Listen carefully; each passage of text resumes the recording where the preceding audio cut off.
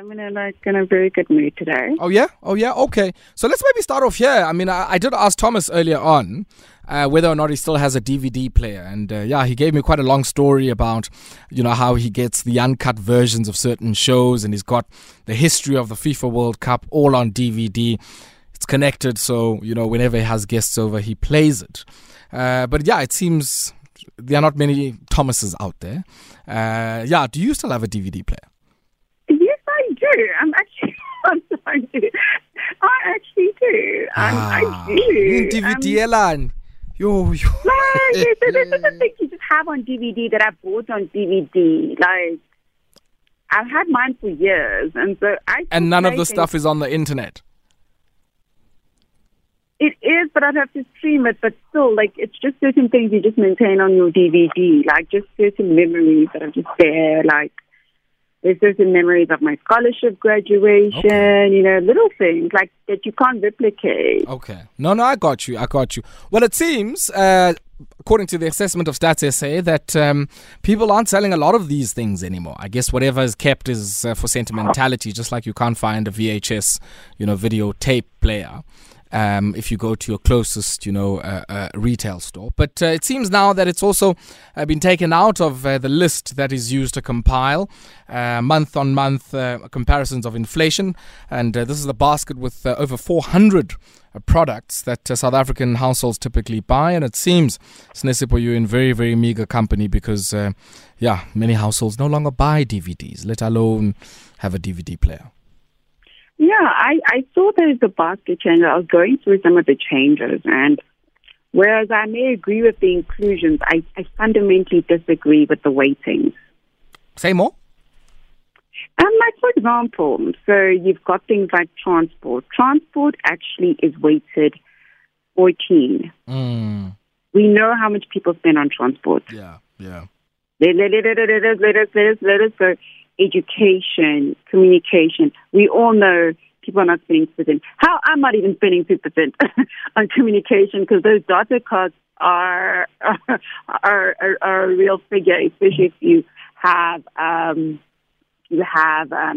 if you have 5 at home. It's a real figure. So for me, when I look at this rating, I think it's very good. It's very good that we have looked at inclusions, but I really do think there needs to be an adjustment of the weightings because we're a developing economy, and I can look at these weightings. No one spends 17% on food and alcohol and non-alcoholic beverages. Well, look, I mean, that's what depends. I mean, there are households. A lot of money on South food, Africa, because it's the most unequal society in the world. There are multiple South Africas, if I can put it that way. And I mean, it's clear. Even Stats SA says the overwhelming majority of poorer households spend disproportionate amount of their money on food and transport. And clearly, Ababahlala, in the southern suburbs, somewhere in the Western Cape or even in the north here in Johannesburg, only spend just over 1/10 of their money on food because, they spend it on all manner of other things that keep them entertained and stimulated. Yes, so for me, you've got the data, reflects it. So you've got the basket of goods, but I think it's important that we put an adjustment of inflation because I can guarantee you, I'm sorry, I've been going to the store. I've not been seeing 5%, and yes, by collapse of 5%, it feels more like 10. Yeah, but and also, and I live alone. Why did they not have samp in the list?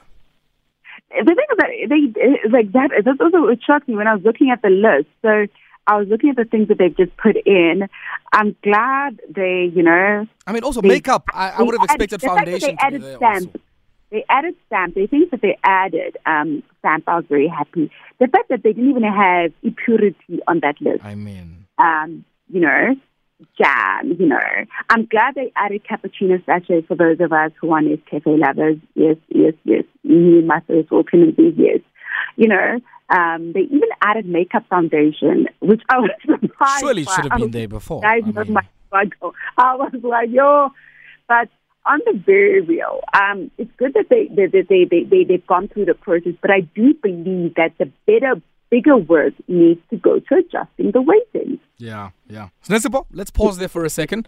We're going to take a quick spot break where we're going to, I guess, head to the stores and maybe take a look at some of these products here. When we come back, we continue with our stories, and I want us to talk just briefly about, why water and sanitation expenses differ so much across all of our metros. And we'll also take a look at the latest in terms of the emergency power procurement deals and, how the bid here by DNG failed to effectively stop the participation of car powership. We'll take a look at that after this. 22 minutes it is after 7 p.m. Joined on the line to take a look at some of the latest stories coming out of the marketplace by Sinesipho Maninjwa, independent market commentator, analyst and CA. Sinesipho, what do you make of, the latest delays in this emergency procurement around? And I guess it's not as urgent as maybe its title might suggest, because we understand, this was a bid that was triggered by, I remember the president unceremoniously having to come back from a state visit to Egypt because the lights had gone off. And it seems now that, this emergency round has been stalled somewhat, and now the bid by DNG not succeeding, but we're very, very far from turning soil, very, very far from the construction and operations value and jobs that many people expect here.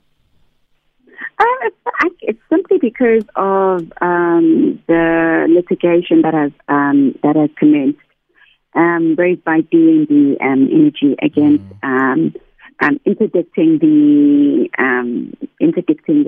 the DMRE and Eskom from proceeding. I think it's very, very important to note that a lot of the delays are caused by this litigation. You cannot sign when you're in process. And unfortunately, the delays have resulted in round 5 procurement now catching up to emergency procurement, which is not what we wanted. If we think about the timelines, they were supposed to commence construction already So where we're at is that we can't financially, they put in a delay for financial close of 2 months, and if DNG choose not to appeal that, I don't foresee them missing that target. And with construction later on in the year, which puts them in the exact same timeline as round 5 procurement, which is quite unfortunate because you can read the extra power if you take note of the update Eskom had last week.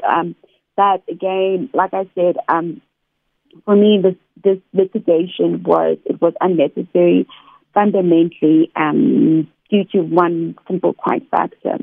Regardless of the noise around car power, and DNG Energy simply did not meet the requirements. But talk to me about this, because you can get upset at car power, but you can't miss the fact that they did not meet the requirements. It's actually irrelevant. Sure. Look, Sinesipho, I think a lot of attention has been sort of showered on car powership and the DNG issue, and DNG wanting, to be the preferred bidder in place of car power on the gas, to grid story. So I think let's place that aside for a second. In the bigger scheme of like the Renewable Energy Independent Power Producer Program, we're on bid window 5 now. This had come in, I think just after bid window 4.5 or somewhere in that process. And it's already been overtaken by the announcement of the preferred bidders for bid window 5. And even, who knows, there might be subsequent bid windows announced even before some of these projects turn soil. Should they still be called emergency rounds, or should they just, be incorporated into the existing ones? I think they're gonna call them emergency rounds because they start with the name. But I think we all understand the reason for the delay. It wasn't planned. No, that's fair. But I guess one would have also thought, because of the urgent nature of this, it's called the risk mitigation type thing. The urgent nature of it would have meant that the terms would have been a bit different, or are they exactly the same as the terms one would have found in the other bid windows? No. So there were two main differences in the mitigation program as well as normal bid windows. Number one, you had to guarantee that your project was ready. So what I mean was that your project could not have part of DND's application was that car power didn't have an EIA, which is an environmental assessment. They also, so you sort of had to be project ready. The only thing you're missing is the contract. That was actually that's what's called as emergency procurement. So you had projects. So in your normal bid windows, your construction timeline is anywhere, it can be, the guys can get quite lean, but it's can be anywhere between 18 to, I would say, 28 months. If you lean, and I mean if you lean, you can get it to 18. So with risk mitigation, you basically had to say, we're ready to go, we're making power next year. That's what it is. But unfortunately, no funder was going to come on board until the litigation was come on. So you could not, because the project is not bankable, because DNB is not just, so that was the main issue. So that was the main issue. So and also because of your construction timeline being so lean, the tariffs on risk mitigation were slightly above those, slightly higher than those on bid window 5. And that was because of the level of, you could not have had anything that can come in your path. That was basically the requirement for you to bid in the most basic way to actually explain it. Let's shift away, I guess, from renewables and go to the world of cement. I think many of our listeners would have heard towards the end of last year the designation of cement in public infrastructure projects, suggesting that 100% of the cement that's used in public infrastructure projects be South African. And notwithstanding that, we've still seen a massive surge towards the tail end of last year of imports, primarily from Vietnam and Pakistan. What do you make of this, in China as well, I should add? The designation. So remember, the designation was only applicable for government-funded infrastructure projects. Unfortunately, the infrastructure, I think there was an article that was, I think, written last week or the week before, correct me if I'm wrong, that spoke to the promises of infrastructure and increased infrastructure spend when Cyril came on board in 2018, 2019, and how that has not materialized. So therefore, because the designation only applied for local government-funded projects, anyone else can basically have the latitude to pick whatever the cheapest producer is going to be. So you saw when you had that announcement that you had a bit of an inflationary spike in inflation spike. Let me just say imaginary spike in the share prices of your likely PPC, but they fundamentally did not change the structural issues in the play. For you to have that designation to have that impact that you wanted to have, you've got to have government spending. Yeah. And I guess, and unfortunately, that boils down to that. I mean, even though the industry here is suggesting that nearly 80% of all of the cement that's imported, which is not an inconsequential amount. I mean, if you think about the suggestion that in the first 11 months of 2021, just over 1 million tons of cement were imported into South Africa. And we've seen, I guess, similarly, massive numbers in preceding years and around 1.4 million tons in the 12 months leading up to February 2015, for instance. And the bulk of this, I guess, was used in government projects. So, I mean, one would think if the industry is saying 80% of this imported stuff was used in public projects, that effectively would add some stimulus to the local sector. Yes, it would. But again, the problem is that you can have all the designation, but it needs to be applied. Yeah, actually, we need to build this stuff. It needs to be applied. I'm literally as simple. The reason why I always go to this because if I'm a contractor and government is not my end client, or if government is my end client, they have this designation policy, but they don't apply it, I'm going to pick whoever's the cheapest. And that is just commercial terms. That's general commercial terms. I guess the other issue here, I mean, there's big question marks around. We understand Durban to be the main port where a lot of the stuff is coming in. And I think you're right when you say just the time horizon of the designation. I mean, there surely would have been cement that has come into Durban now in January that would have been already at sea by the time the designation came through, I think, in November. So I think there's also that time lag. But your expectation in terms of what effect this is going to have, if indeed the infrastructure projects, come online, come to commercial close and actually turn soil in line with expectations, what impact would there be for this type of intervention? So the idea is to reverse some of the losses to reverse some of the losses that I would say from from now and maybe go back to 2010 levels. That would be the ideal situation. However, I just don't foresee it to have that mistake. Because things of designation have been in discussion. If you look at economic development presentations since 2014. So this is not even a new policy. My question is, our people love repeating the same thing with extra oomph. So wait, you say it's not new? I mean, 100% designation, is that part not new? They've been good. They were not even hitting the original percentage, and that was not 100%. Now, then to get to 100%, I would love to see it. However, for me, I'm like, try to manage it now. And for me, it should not just be a government project. I hear you, Sinesipho.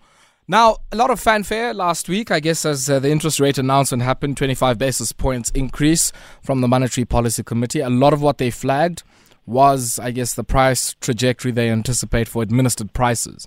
Now, a lot of people, when they hear administered prices, are thinking, I'd add fuel there because of the fuel levy and, I guess, the other price components. I'd also add Eskom. But also the other one, I guess, for many a household, are water and sanitation charges alongside the energy costs and housing costs as well. Talk to me about what we're seeing in the metros. Hearing here, Joburg has the cheapest water rates and Durban has higher water rates but much lower sanitation surcharges than, say, Johannesburg and Cape Town.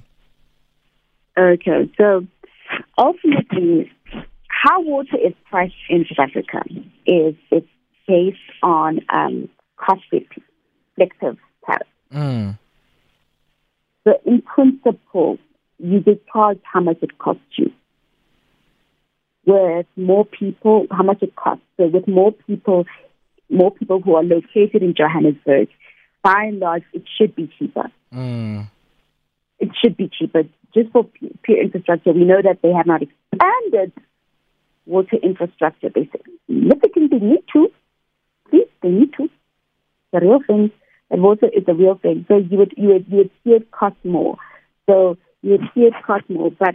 what was quite shocking was for me the differences and the fact that Durban is such an outlier. I think that's what shocked me.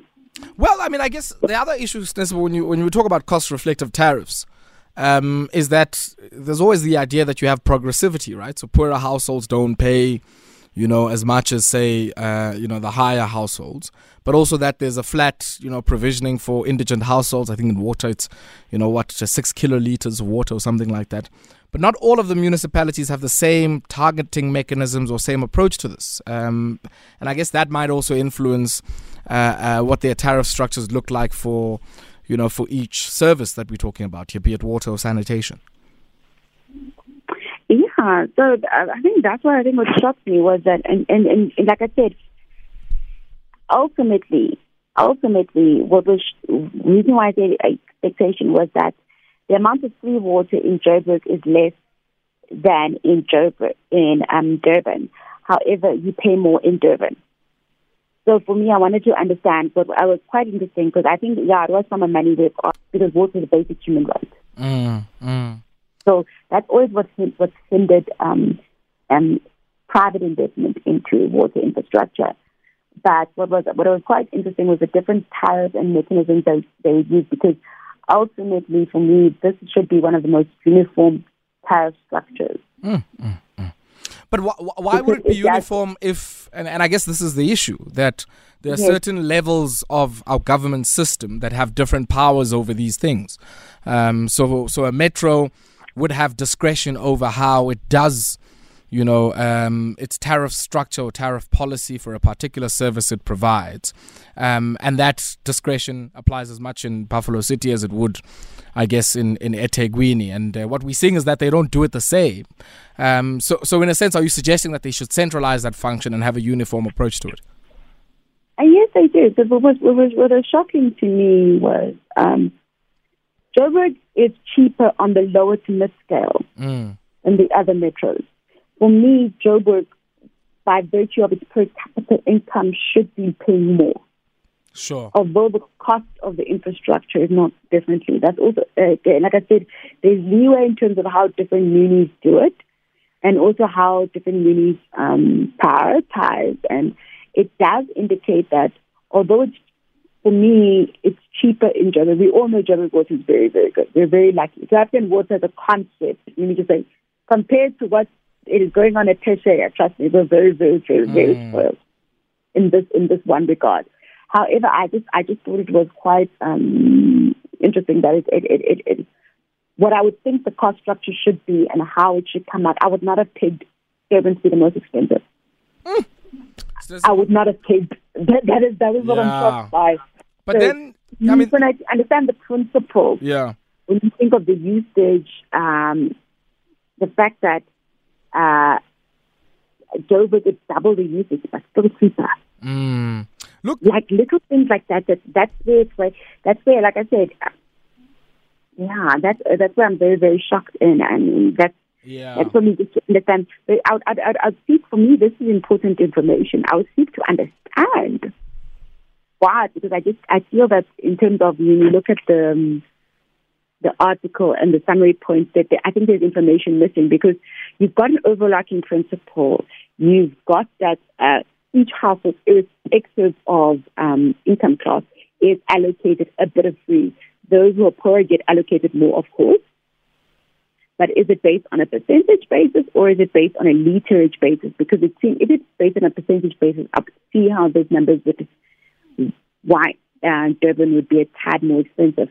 But it's definitely a but. I mean, I want us to also look, I guess, at the other flip side of it, because that's the water side of things. I mean, big issue that we've had over the last while when the rains have come has been groundwater and the implication on, sewer and sanitation systems in many of our cities.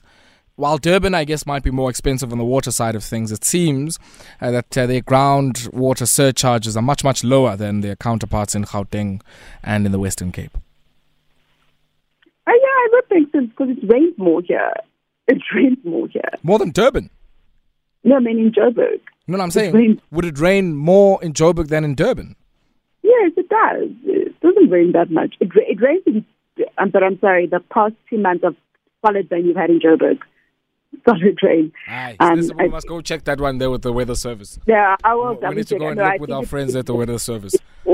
I think it rains more but I stand to correct it, guys. Sure. I stand to correct. In my feeling, this is just my feeling. It feels like it rains more in Joburg than Durban. Okay. But on the very real, let's get back to the central point.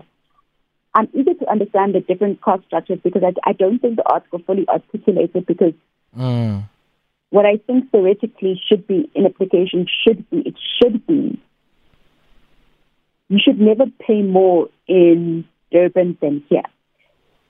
There might be cost differential, but the fact that the costs are so high, when I saw the numbers, I was like, more than double, almost triple. No, it sounds a bit off to me.